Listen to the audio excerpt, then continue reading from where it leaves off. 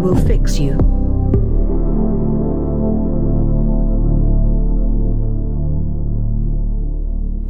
Hail and a Lupercalian greeting on this, our most festal episode of We Will Fix You. Take comfort in the howling, and don't forget to stroke the thick silken pelt of your most loved ones. Hello. Joining me as ever, we have, to solve your problems, myself, Roger Hart, macrame instructor pursuivant. Lucy, who is still enthralled to the wine wit. And Dave, several impressive buildings. Good evening. Our question today, romantic though the season may be, is a sadder question, a more thoughtful one, for not all relationships are everything we would wish them. Not all have received the full howling blessing of the pack. I will read it. Hello. I've got a difficult one for you. How do you convince somebody you love that they're in a terrible or even dangerous relationship? Sometimes all the evidence can be there that someone is cheating on their partner, say, or has repeatedly hospitalized them, but the person just refuses to see that there's anything wrong. It's so frustrating to be on the sidelines watching this, especially when you can see your loved one being humiliated or even physically hurt. What did other people find pushed them over the edge to finally see the truth and get out of a bad relationship? What, if anything, can loved ones say to make them see the light when even concrete evidence is drowned out with la la la, I can't hear you? Thank you. Holly. So, Ms. Boyes, thoughts? So I guess thinking about it, I kind of, my brain is a flowchart to some extent, and I sort of see this as a kind of 4-stage escalation process with a kind of smear of self-care underneath it. So if something like this is happening to your friend, to begin with, you can do the kind of active, good faith friendship trying to help with the situation, which mostly means sort of talking to them about it, offering any kind of constructive or practical support that they can think of or you can think of that would help. What you need for this to work is for them to broadly acknowledge that something bad is happening and possibly even to ask for that help. And I think the problem with it is the dynamics of abuse make it so that this can take an extremely long time and be very, very frustrating on the part of everyone involved. But I mean, if you can get mileage out of that, that's a really good thing to do. I think after that, there's the point where you realise you can't help because your friend is just too bought into not wanting to deal with this, but you can do the thing of choosing not to normalise or rationalise the abuse. So, I mean, it's not a comparable romantic situation, but I know of someone who's in a sort of mildly emotionally abusive work situation with their boss, and they kind of have a bit of a martyr complex themselves anyway. And it just means they say things like, I had to do X bad and unreasonable work thing, blah, blah, blah, this was bad for me. And people push back and say, that's really bad, you shouldn't have to do that. And they just kind of try and shove that under the carpet, like they want to talk about it, but they don't want to do any of the talking about it that actually deals with it. And I think the best thing you can do if you're in that kind of situation is just absolutely refuse to join in when they're normalising the situation, to be the person standing on the outside saying, no, you can't you can try and shove that under the carpet, but that's not reasonable, that's not fair, that's not how things should be happening. You don't have to be complicit in them trying to say that there's not a problem when there clearly is a problem. And then I think the stage after that is the point where you let them know that you're there for them and can help them if they want to acknowledge it, but otherwise you just don't really engage in that, mostly to preserve your own sanity, because by this point you've tried explicitly helping and you've tried saying this is not okay even though you're not cool with me helping, and now you're saying I will help you if you find yourself in a position where that's a thing that you're able to acknowledge that you want or that you need, but in the meantime, for my own sanity, I need to take a step back. And I think the final step is the total detachment for your own sanity without even the promise of help. And I know a lot of people on the other side say that they've left abusive relationships and found they have no friends afterwards. And again, I think this comes out of that dynamic of abuse where there's a huge amount of sort of pressure on the part of the person it's happening to make it seem normal, make it seem okay, make it seem like it's not happening. There's a huge amount of control, specifically psychological control, on the part of the abuser, and all of that means that people on the outside are left so frustrated that they kind of end up drifting away from that friendship for the duration of the abuse. Yeah. And isolating people from their friends can be a sort of very strong tactic in that kind of coercion and control scenario. Absolutely. Which makes it very difficult, especially if you're a friend that is seeing that happen, then there's a potential risk of you getting into conflict with an abuser in that situation, which could be quite bad for your safety. Yes, definitely. I mean, I've been reading the Captain Awkward archives on abuse, which are very, very good. It's just a keyword that you can click on the site, and it takes you to kind of everything she's dealt with that's under that category. And she was saying the amount of letters she gets where they say, I know he'd never be violent, but, and there is that is not a guarantee when you're dealing with an abuser, and that's true whether you're the person being abused or whether you're someone who's trying to step in. Someone who will do that to your friend in the context of a relationship will almost certainly have very few qualms about trying to manipulate you as well, which, as you say, is potentially dangerous. Sort of area effect gaslighting, really, that sort of pervasive insistence that everything is normal or that the situation is not as it appears. Yes. And then the smear of self-care that comes underneath all of that, which I think can apply to any and all of those stages I've just described, is therapy for yourself, detachment, healthy relationships in other places, people you can go to where it's not that dynamic, and either it's a happier dynamic or it's a place for you to process that dynamic. And I think being as understanding as you can, learning as much about how abuse works as you can, so that you can kind of spot and unpick particular things, but ultimately finding some way of being okay with the fact that you've got fairly limited agency in a really horrible situation. That's probably the hardest one to do, but I think it's necessary to not fuck yourself up in the process. I entirely agree with that. I found this very difficult, and I don't really have a lot to sort of say on the subject beyond a few interjections. There's that thing of managing yourself where you can't manage the world, and we talk about that quite a lot, actually, I think, in context of dealing with horrible things. But the sort of few times I've been anywhere near anything that felt even slightly like this, the hardest thing was staying available whilst acknowledging that you can't. Yeah. Well, maybe there are some interventions you can make, but they're small and they're constrained and they're not low risk. And that's a really hard coping problem, and no one wants to feel like they're making it about them, but that's also not emotionally trivial. I very much like your suggestion of educating yourself about the situation as much as you possibly can.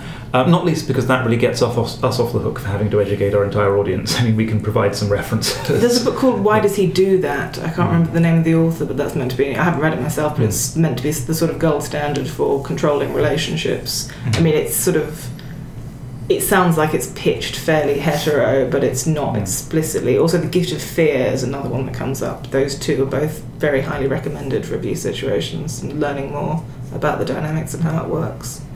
We'll put links to those on the show page. A while ago, this did make me think of a thing, which is a while ago I did a little bit of work, just like an afternoon's volunteering, basically doing tech support, for a very small local charity who I don't think exist anymore. I tried to look them up, having forgotten their name, and I just haven't been able to track them down. Maybe you just took their website down. Oh gosh, I hope not.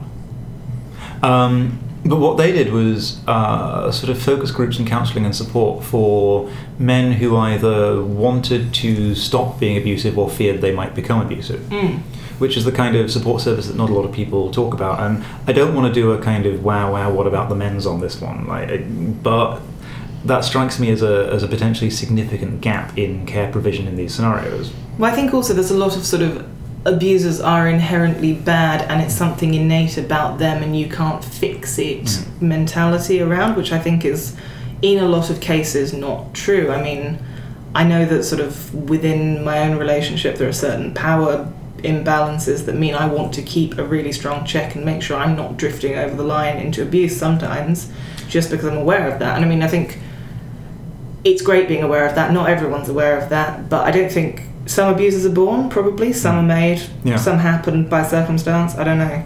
As someone with an occasionally quite forceful personality and a really quite shy and retiring partner, I worry about that myself on occasion.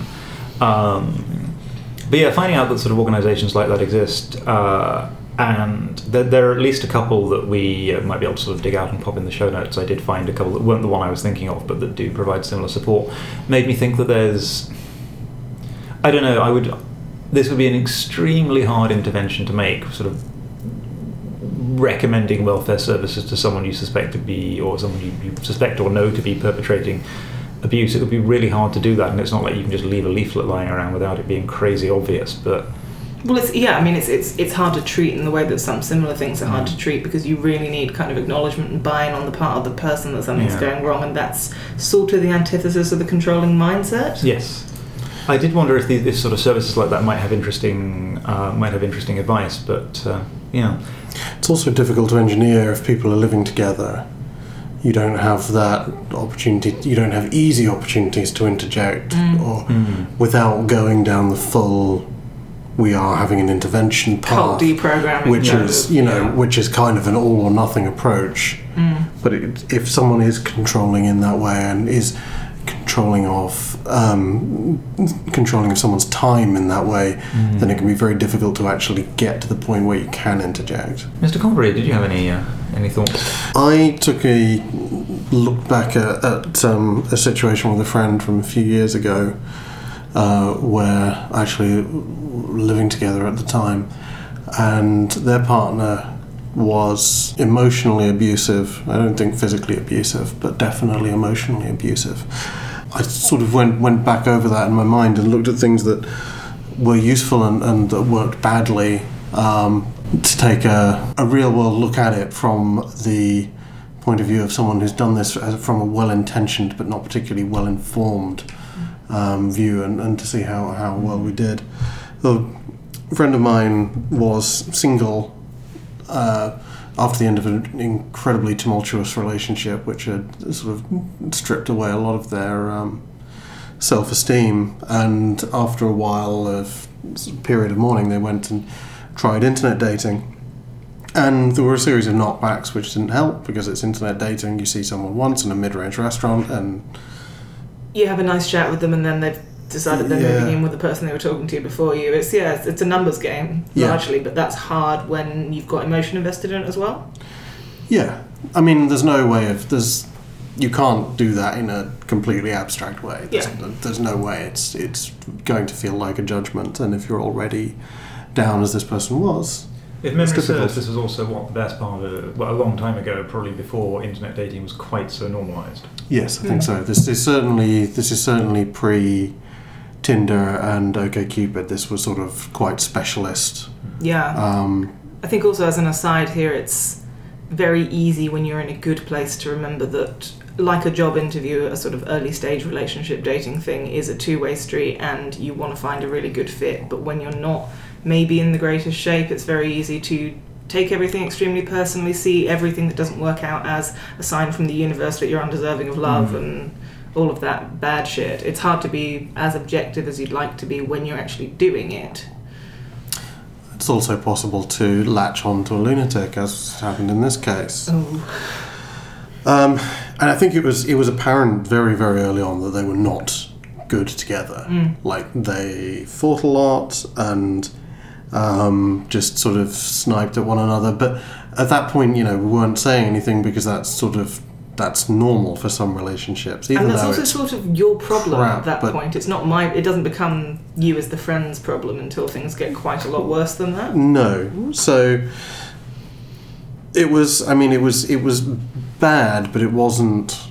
I think the fact that they were in a relationship and felt valued in that way meant that it outweighed the bad stuff. And in that sort of first flush, you, as a friend, you want to try and feel good for them. Yes, and, much rather it worked. That, they overcome differences in personality and what have you, and work their way towards a functional relationship like sensible adults, which is absolutely not how this worked. And eventually it became more and more obvious that they were deeply unhappy. At that point, I was there in the house all the time anyway, so wound up talking about this and gradually just sort of, as you said, make myself available to talk about this in particular depth. this is where it diverges or there's something I'd like to focus on, which is that the partner had largely moved in at this point as well, which meant that I had to deal with it day and night, which I didn't enjoy because they were an absolute fucking shit gibbon. Just a awful wretch of a human being, just fundamentally amoral, callous and cruel person. Damn. Yeah, not good people. Not good people. Not the kind of person you want your friend going out with. No. But for the first stages of the very long process of saying maybe this isn't the best thing for you, I really focused on that. The fact that this shit gibbon was being demonstrably and obviously cruel for their own ends. That they were being emotionally manipulative in quite an obvious fashion. And again, this is the sort of the benefit of being outside of the situation. This is the sort of the not normalising the abuse part, where you get to step outside and say, you know, when they keep doing that thing where they're tearing you down in front of your friends all the time, that's not normal and that's not good and that's obviously fucking undermining you. Yes, these are designed controlling behaviours. But you tried that.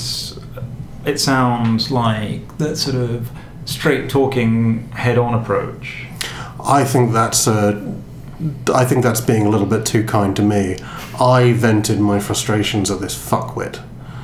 Like, why are they in my house and why are they doing this to my friends?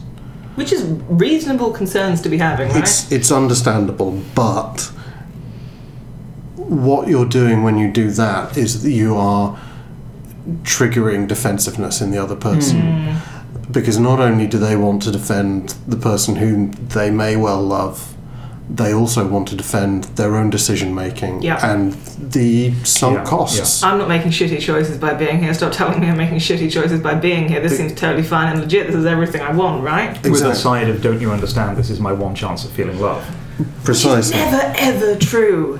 Life is long. And that was the main issue. We were getting absolutely nowhere talking about, this person and their behaviours, but once we started looking at the underlying fear and neurosis on the part of my friend, to see what, the things that were really sort of forcing them to embrace this behaviour or accept it as the cost of doing business in this case, then we started to actually get somewhere. And there was, we were still talking until 5 a.m. about this stuff, but a lot more progress was made when I took my emotions about the thing out of what I was saying and started to focus on what they actually wanted, what particular drives were actually keeping them in that relationship, and starting to address those, looking at where they're fundamentally irrational. As you two have both sprung back in your seats and yelled, that doesn't ever happen. That suggests it's an irrational behaviour. But really sort of focusing on that and taking aside any loathing you presumably feel for the person doing this to your friend. That just seems to me, from experience in this case and others, being a much more productive way of dealing with this thing. And I should state fairly clearly that this is in the case of emotional abuse. I think in the case of physical abuse and where there are actual threats to immediate safety, there are other steps you should take, and I think we'll approaches. Write some of that out rather than discuss it now. For my part, I've been lucky enough never to have to encounter a situation that I know of where a friend was suffering physical abuse. The more emotional stuff, I think you've got a very solid point there with the likelihood to hitch a certain amount of their self-esteem to the partner and to the selection process, such that you are just going to trigger defensive responses quite easily. I think also going back to your point about taking your own negative emotion towards the partner out of it, because it's so easy for that to come across as, I hate your boyfriend, girlfriend, partner, I hate your shitbag person who's abusing you, and the person to hear it as they don't like my partner for blah, and that means it's us against the world, which then draws them further into the complicity of abuse with the person who's abusing them, because everybody else hates them because they don't understand how great they are, even though there's also kind of being a huge dick to me. Yeah. Yeah, I've encountered some of that. When they eventually split up, I should say that it didn't take immediately, and there was some shilly-shallying. Back and forth. Yes. But eventually, the underlying facts didn't change, and fundamentally it was resolved in a sane and appropriate way. And your friend is happier now? Much. Good. Yes. Now, happily, as far as I know, married to someone who is not awful. That's good. Yeah, that's good. That's what we aim that was for. the intended outcome, so... This is something I really struggled with. I was attempting to prime a sort of flippant answer. I was going to do a sort of series of gags about toxic relationships in art and literature. I had a riff up my sleeve about how terrible Friends is. It is terrible, though. You should remember that. It is quite bad. Genuinely terrible. And Ross is the worst. But it came out very hopeless because I realised that there's a lot of the instantiations of this stuff in popular culture normalise it so horribly and don't show positive exit paths. Yes, the person either ends up having a really, really horrible time that's dangerous to them with their abuser and then leaves them grudgingly, or ends up marrying their abuser because a marriage is also a good narrative happy ending in fiction. Jane Eyre, Pamela, To the Lighthouse. Quite apart from my joke having fallen on its ass, meaning I don't get to spend 5 minutes going off on one about how awful Stephen Moffat's episodes of Doctor Who are, it kind of... there's a thing there about if you're trying to find positive models, it's actually quite hard. Well, the trouble with sort of mainstream media portrayals of relationships is that they only take into account an extremely narrow slice of human emotion and human experience, and then that's what a bunch of extremely impressionable young people model their thoughts on life on. Narrative drama is inherently grounded in tension. Yes. You need conflict. Relationships are mostly conflict in fiction because that's what drives a plot and that's what keeps you hooked, and that is so actually far from true in good, positive relationships in the real world, but you don't get those modelled very much. In my experience, they're a heady broth of indifference and sex. Mine's more like leek potato soup, but... Because it involves a stick blender? Yeah. This is honestly a more difficult topic to be glib about than most. Yeah, it turns out it's really hard to get genuinely funny jokes out of domestic violence. I think we should, I don't know, have you told that to 1970s comedy? Oh. I think, so one more thing I would like to say, I guess, on the topic is that the cultural model of an abuser is a man who is punching a woman, and I think another thing, the internet particularly in its sort of advice sections sprawled all over it, is showing us is that is just categorically not true, and I think even particularly with emotional abuse, it is as likely to come from a woman. It is possible to come from someone who does not identify their gender on the binary. It's any person can abuse. It is not just a thing that men do to women. Abuse in same-sex relationships is poorly covered in media representation. There are charities and help groups. There is support out there. Yeah. Broken Rainbow do a lot of good work there. It's a terrible name. There are large directories of sort of services and resources. But yeah, the mental prototype of some sort of snarling, big-fisted brute is... a hulking working class man, essentially. Is only part of it. Yes. The tip of the iceberg. And we should also probably point out that, it's not just romantic relationships where people do the emotional abuse. Pretty much any time you get people together, there's the possibility for that to happen. Any situation, friendships, deeply unhealthy friendships. Families, the amount of control the parents have over their children. If they're wired wrong, or they've got the wrong trigger points, that can go really bad. Yeah. What we're saying is abuse is horrible and it's everywhere. Yeah, and we've had some experience with varying degrees of success looking at it. We've dug out some resources. We'll put some in the show notes. That particular note at the end of the question what did other people find pushed them over the edge to finally see the truth and get out of a bad relationship is just really the hardest part. And I think our kind of various sort of sniffings around this have suggested that's hugely variable and it's just probably going to be a long haul.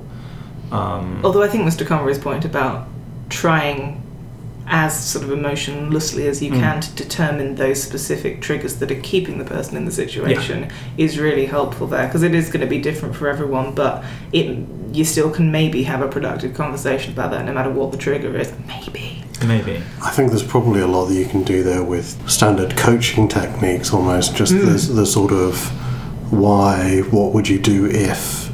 I think the reversal, what would you do if I was in your situation and you were in mine? What would you do if it was your friend who's, was saying all of this to you? Sometimes can be an eye opener for some people. It doesn't work for everyone, but there we have it. Really, it's big and it's messy, and we've certainly not been our usual jaunty selves. But it's really, really hard, and it's really, really painful. And it's hard for the exact same reasons that it's happening a lot of the time. Yeah, which is hard. And it's complex. Yeah. And I think it's a very quick overview, but I'm talking very late nights over a month, maybe longer, of just talking them down. My recollection from knowing you at that point was that was a very, very trying period and required a phenomenal emotional commitment from you. Yeah. And not everyone is able to make that. And it's also it's okay to have to. Yes, it's okay to be okay with yourself if you know that you can't do that, and to find other ways to try and deal with that tension for yourself. Knowing that you can't fix someone else's very, very hard problem does not make you a bad person at all. On this show, you will find that we sing the self-care song hard enough and loud enough and often enough that we do by now expect you to join in at the chorus. Brush your teeth, have a wank, it is good for you. That is the chorus.